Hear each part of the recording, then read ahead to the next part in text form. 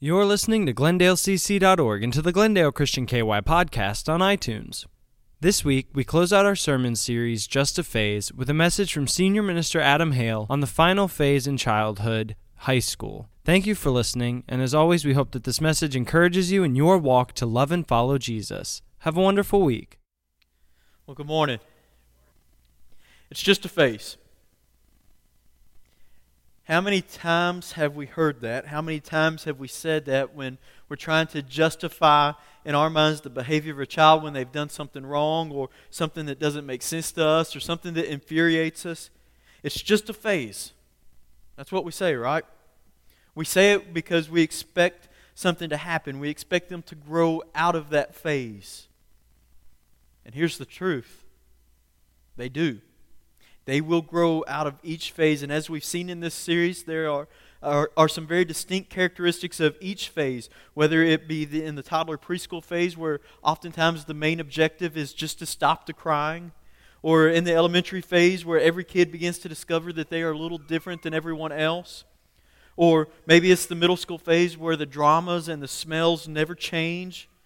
They will grow out of those phases because it's just a phase. So don't miss it. We've reached the end of our journey through the four phases that take place in the life of a child. And in terms of child development, over the last 3 weeks, we have covered 731 weeks in the life of a child. Now remember that there are only 940 weeks in a child's life from the time they are born until the time that they turn 18.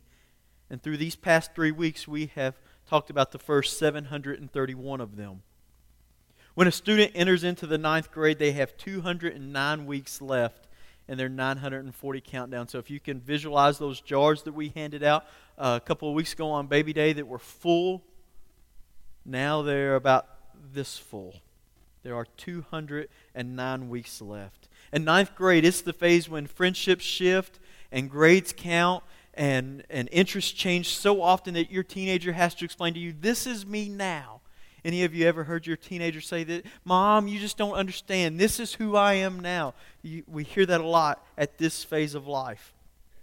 You might notice that former best friends that they grew up with in elementary school, best friends that they had in middle school, have seemed to fade away a little bit, and there are new friends that are appearing. The average high school has 750 teenagers in it. That means that there are 750 teens with 250 dating couples and more than 50 options for extracurricular activities. With so many opportunities to connect, it's no wonder that teenagers in this phase abandon the general quest for popularity and search for acceptance in more specialized groups. A teenager might find their place in the shop class or on the academic team or in drama club or on the baseball field or in FFA or beta or 100 other different groups.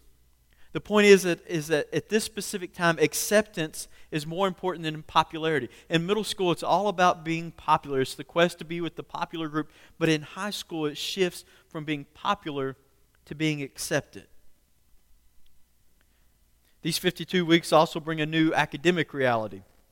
The demand for personal responsibility has now increased, and teens are held to more rigorous standards.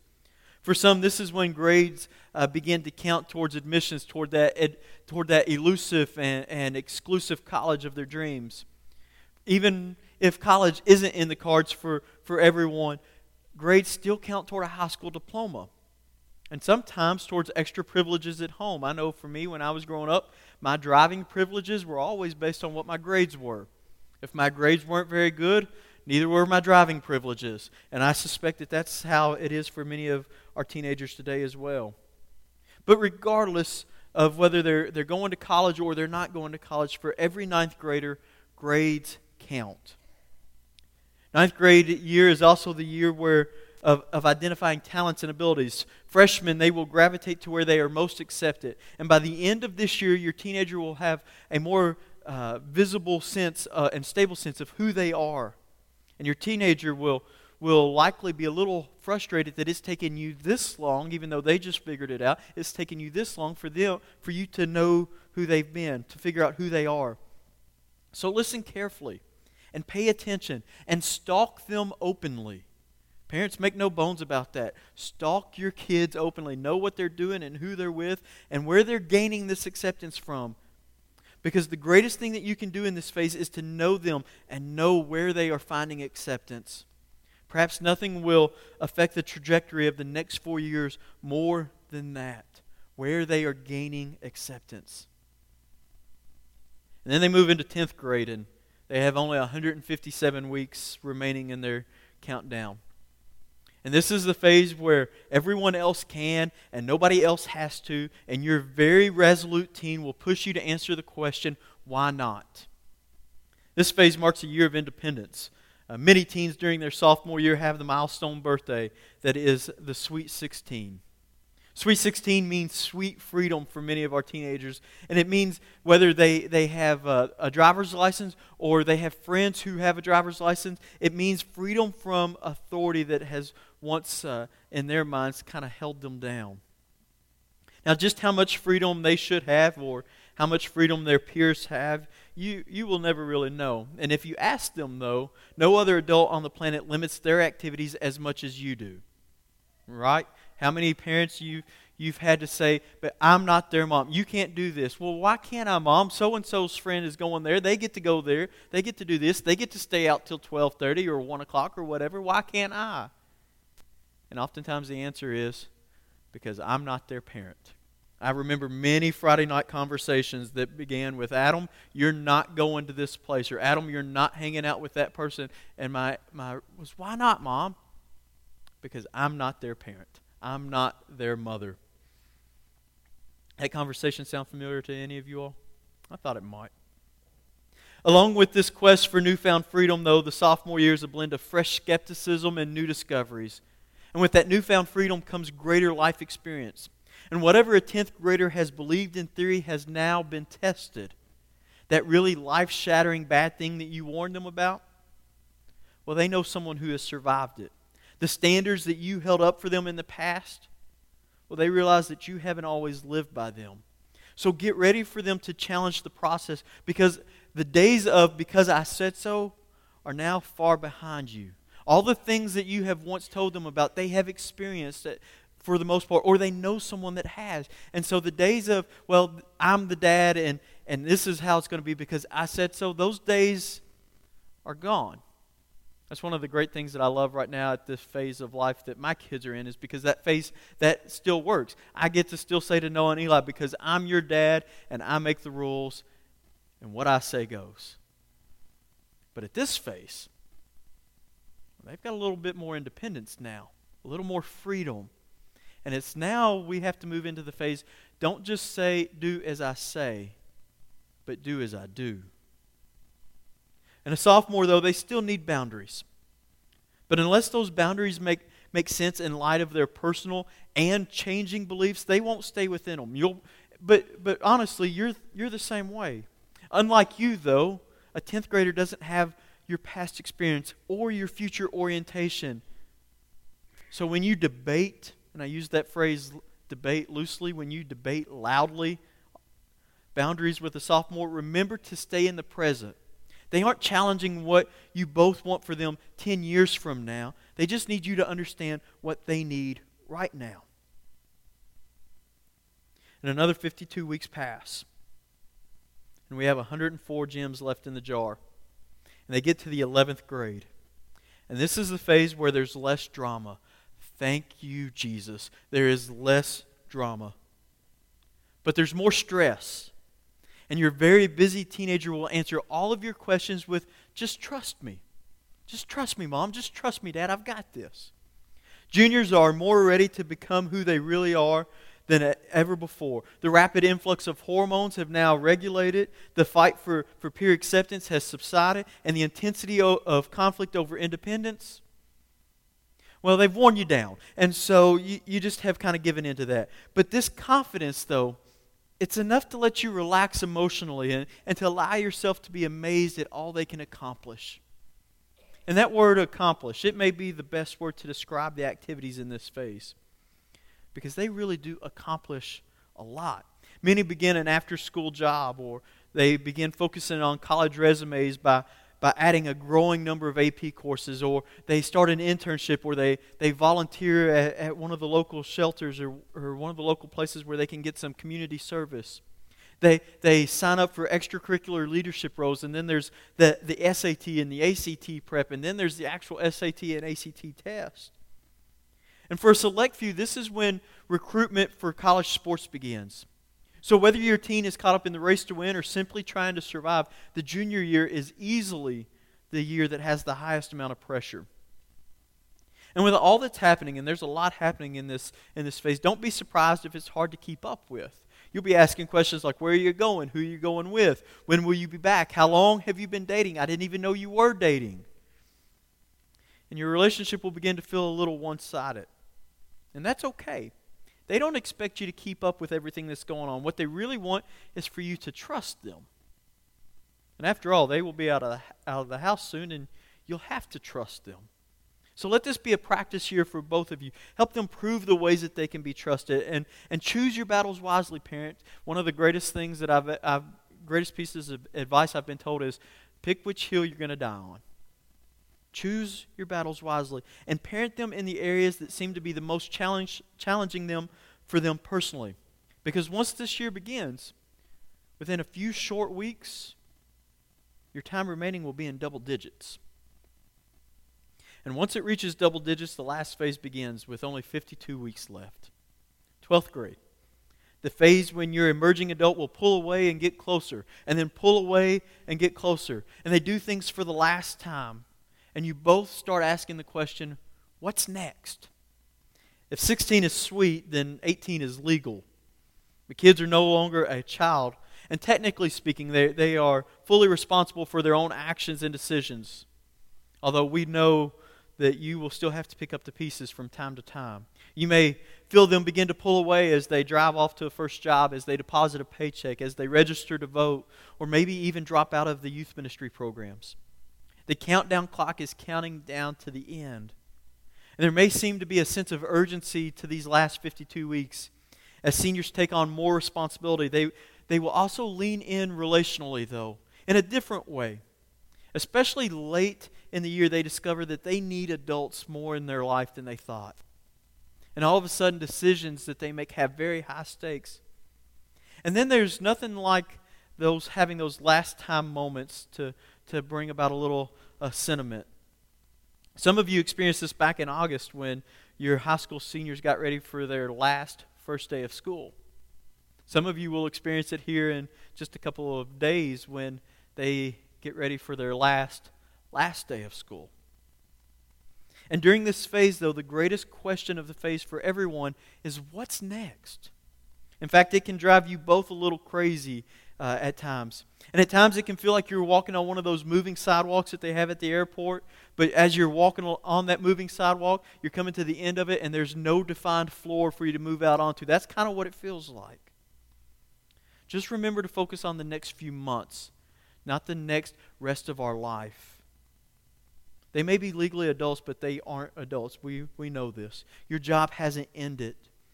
Even the most accomplished seniors will take a few years and maybe some counseling to figure this whole adult thing out. And then we get to the bottom of the jar. The bottom of the jar that has the polished stone, that one remaining gem. And this is the phase when your emerging adult pulls away more and then needs you again. And they do things for the first time. And you both keep asking this question, what now? This is the year that you've imagined for 18 years. But you may be surprised at how loud the emptiness sounds when someone who has been so familiar in your life suddenly disappears. Of course, you may also rediscover a little personal freedom of your own. What do you mean there's no more games to attend? There's no more forms to sign. There's no forgotten books to take to school at the last minute. And how on earth did the milk actually last to the expiration date? It's amazing how those things happen once kids move out. But they may cost you more even though you see them less. Even if they aren't physically present, their presence still may be felt, especially on your checkbook. Whether you're helping fund their continued education or you're making a deposit for their first apartment, there's a good chance you haven't stopped paying for most of their expenses. They may also cost you some unpredictable time as well. You may never know when they might call and look for advice or affirmation or maybe just a reminder of home. I know when I first moved away, one of the things that I would often do would go home to the farm and just to get on the four-wheeler and drive on the trails that we had was just not because I necessarily missed people or I needed something, but I just needed that little reminder of what home was like. So when they call and ask for advice, give it. The truth is, though, is that they will amaze you at what they can do on their own. But there's still a lot left to figure out. Where will they live? Will they get married? What kind of work will ultimately bring fulfillment in their life? They will want your advice, but only in small doses, and only when they ask for it. And so this is a season to re-engage your child in a new way, not so much as a parent, but more as a peer as you transition your relationship for the future. Moses said in Deuteronomy 6, verses 5 through 7, it's the same passage of Scripture we've been using all month. He wrote, "Love the Lord your God with all of your heart, and with all of your soul, and with all of your strength. These commandments that I give you today are to be upon your hearts. Impress them on your children. Talk about them when you sit at home." When you sit at home and when you walk along the road and when you lie down and when you get up. When Moses said this, he said it with an understanding that children change, that children transition into different phases of life, that children become preteens and then teenagers and finally adults. He could have said it this way. He might have said, embrace them, engage them, affirm them, and mobilize them. In each phase that we've talked about there's a great opportunity for us to leverage. And in each phase, we've talked about that. And in the preschool toddler phase, we talked about the greatest need that they have is to be embraced by a caring and consistent adult. The greatest need that elementary students need that they have is to be engaged by adults who will help them discover their story, where their story intersects with God's story.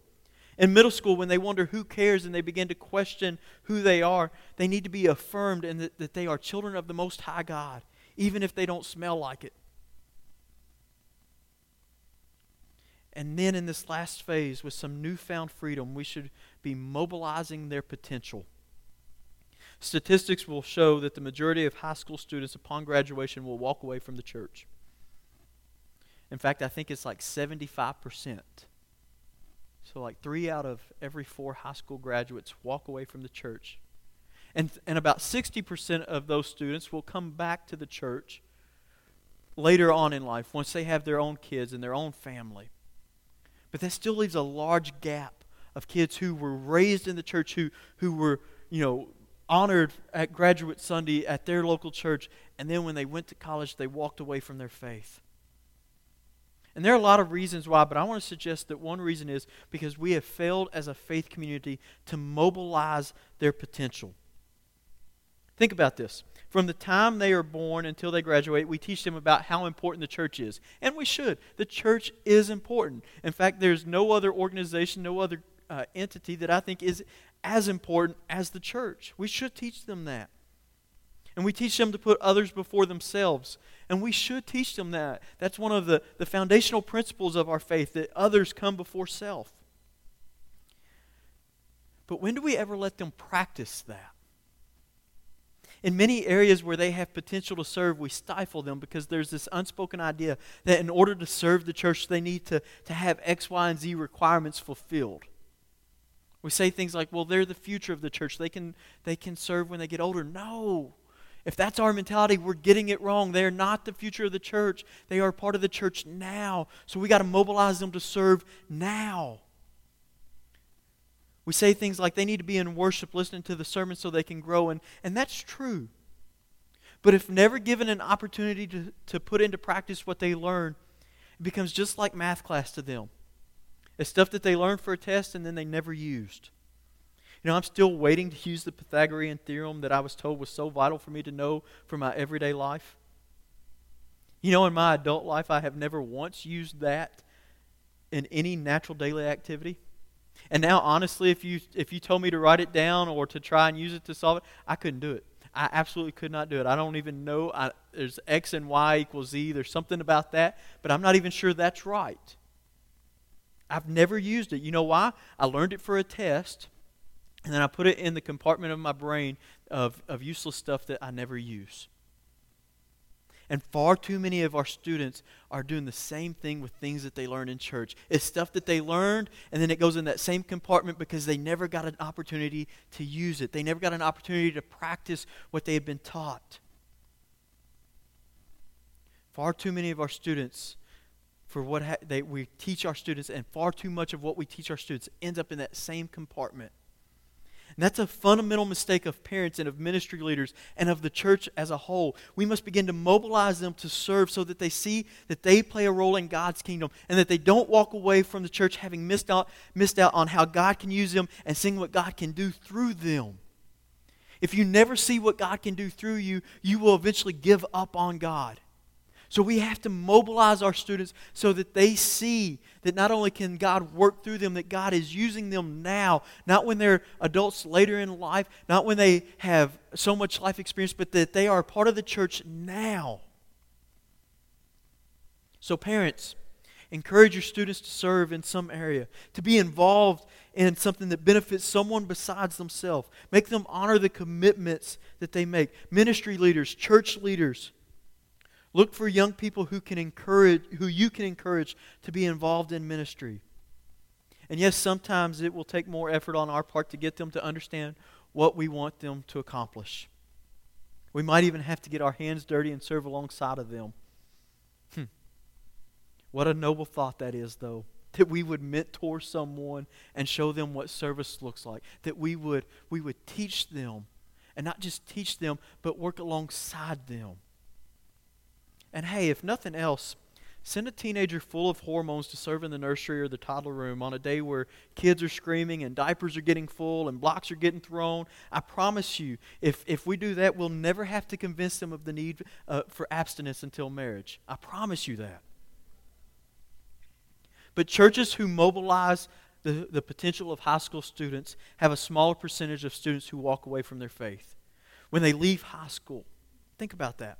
Think about what the writer in Proverbs said in Proverbs 22:6 when he said, "Train a child in the way he should go, and when he is old, he will not turn from it." You know, when you train for something, you train for it because you expect at some point you're going to do it. When surgeons go through school and they train so with the expectation that they're going to perform surgery at some point. And at a certain point in their education, they begin joining more advanced surgeons in the operating room. And as they progress, they get to do a little more and a little more and a little more. But we would never allow a surgeon to operate on us or on anybody for that matter if they had never actually been in the operating room. If the only experience they ever had was classroom lecture, we wouldn't let them come anywhere near us. When people train for marathons, they usually do a couple of things. First, they set up a schedule, a running schedule. And then they begin to look at dietary plans. And then they start a weightlifting program. And if that's all they ever did to train for a marathon, they'd never complete one. They would fail every time. You know why? Because at some point, you actually have to go running. We would consider anyone who showed up to run a marathon that hadn't done any running prior to an event, we'd consider them an absolute idiot. Maybe even if they had done some training, we still might consider them that. But we would tell them, don't run. Do not run 26.2 miles. You will die. This is what will happen. If you run this marathon, you will die. Here's the thing. Our students will spiritually die if we don't train them on how to serve others. And part of that training is to mobilize their potential and actually let them serve. It's what Jesus did. Think about it. When he called the 12 disciples, he spent time with them and he showed them what to do, even before his death.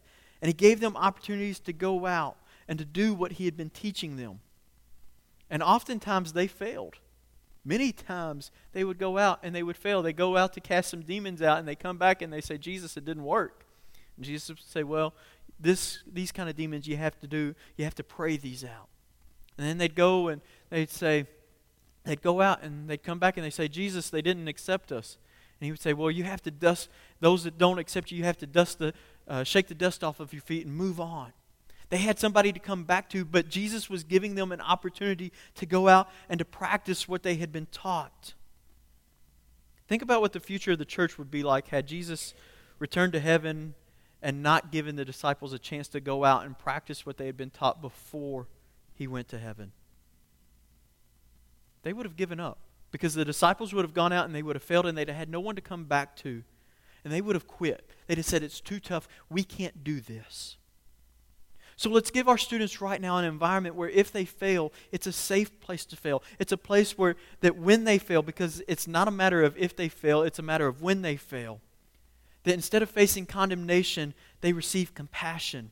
Instead of judgment, they get grace. Because here's what I know to be true about every high school student, that every high school student has the potential to be a prodigal. Every high school student has the potential to be a prodigal. Remember the story of the prodigal son? He thought he knew it all. He went out on his own and he spent all of daddy's money and he lived wild and lavish lifestyles, and he failed. He had a number of moral failures along the way. But what happened? How's the story end? He comes back, he says, the only thing I can do is go back to Dad and maybe he'll accept me as a servant. And as he's walking back, he prepares a speech in his mind that he's going to say, Dad, when I get, Dad, I'm sorry, please just have me back as a servant. But what happens?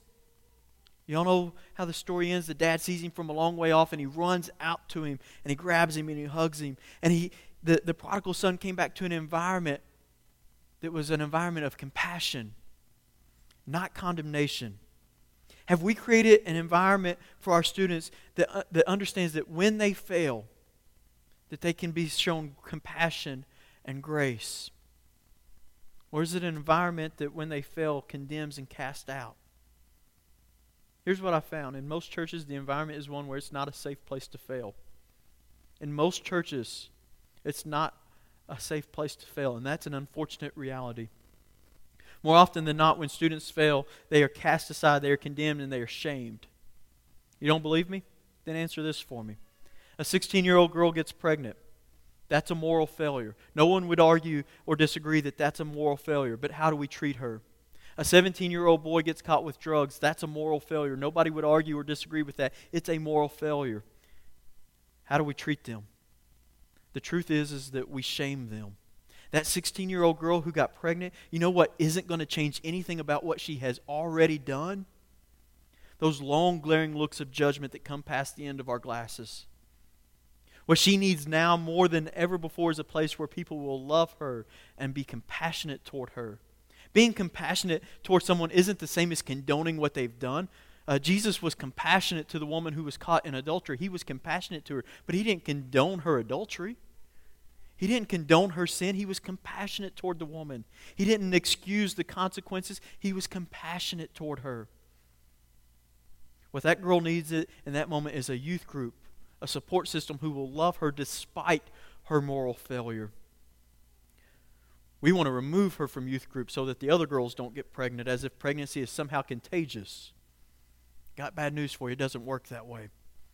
In all reality, she may be the first girl who got pregnant, but most likely she's not the only one who's been having sex. So let me ask again, are we creating a safe place for students to fail? Because if the church isn't a safe place for them to fail, they will walk away from the church when they fail. And they will find a new place where they are being accepted in spite of their failure. And if you don't believe me, then just look around, because they are leaving the church in droves to find places who accept them in spite of their failures.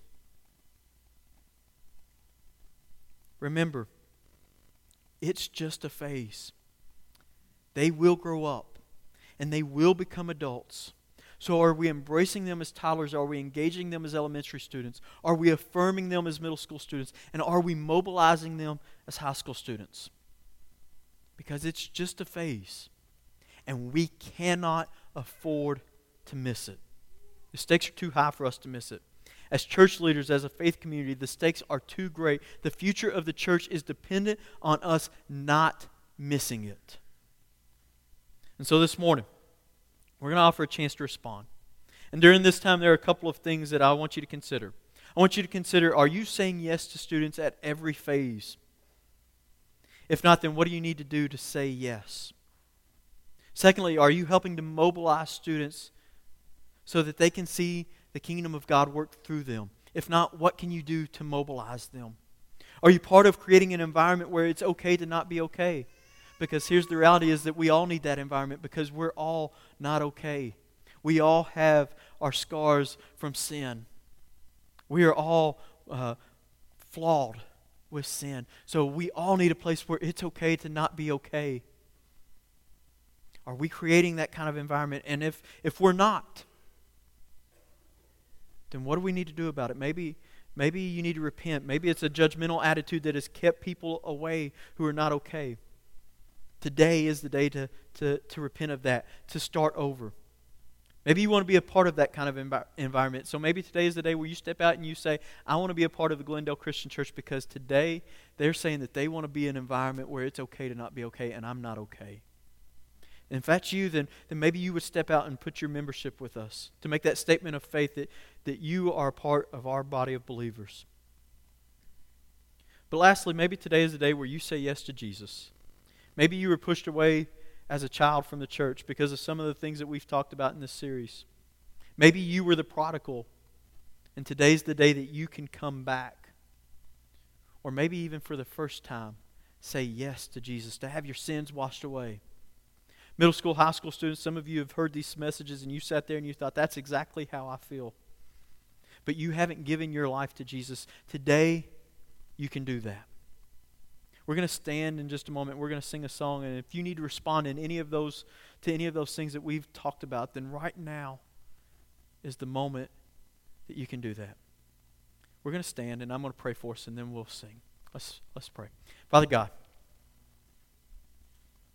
we love you. And we are so incredibly grateful for the opportunity that we have to pour into the next generation of leaders, to leverage their potential, to mobilize them to serve. But Father, oftentimes we haven't done that. And so for that, Father, we ask your forgiveness. Father, I pray that today would be a day where we, 10 years from today, we look back and say that this was a turning point in the life of our church, that this was a point in our church where we said it's going to be okay for people to come who are not okay. For students who mess up, and we know that they will, that today's going to be a day where we begin to look at them with compassion and with grace.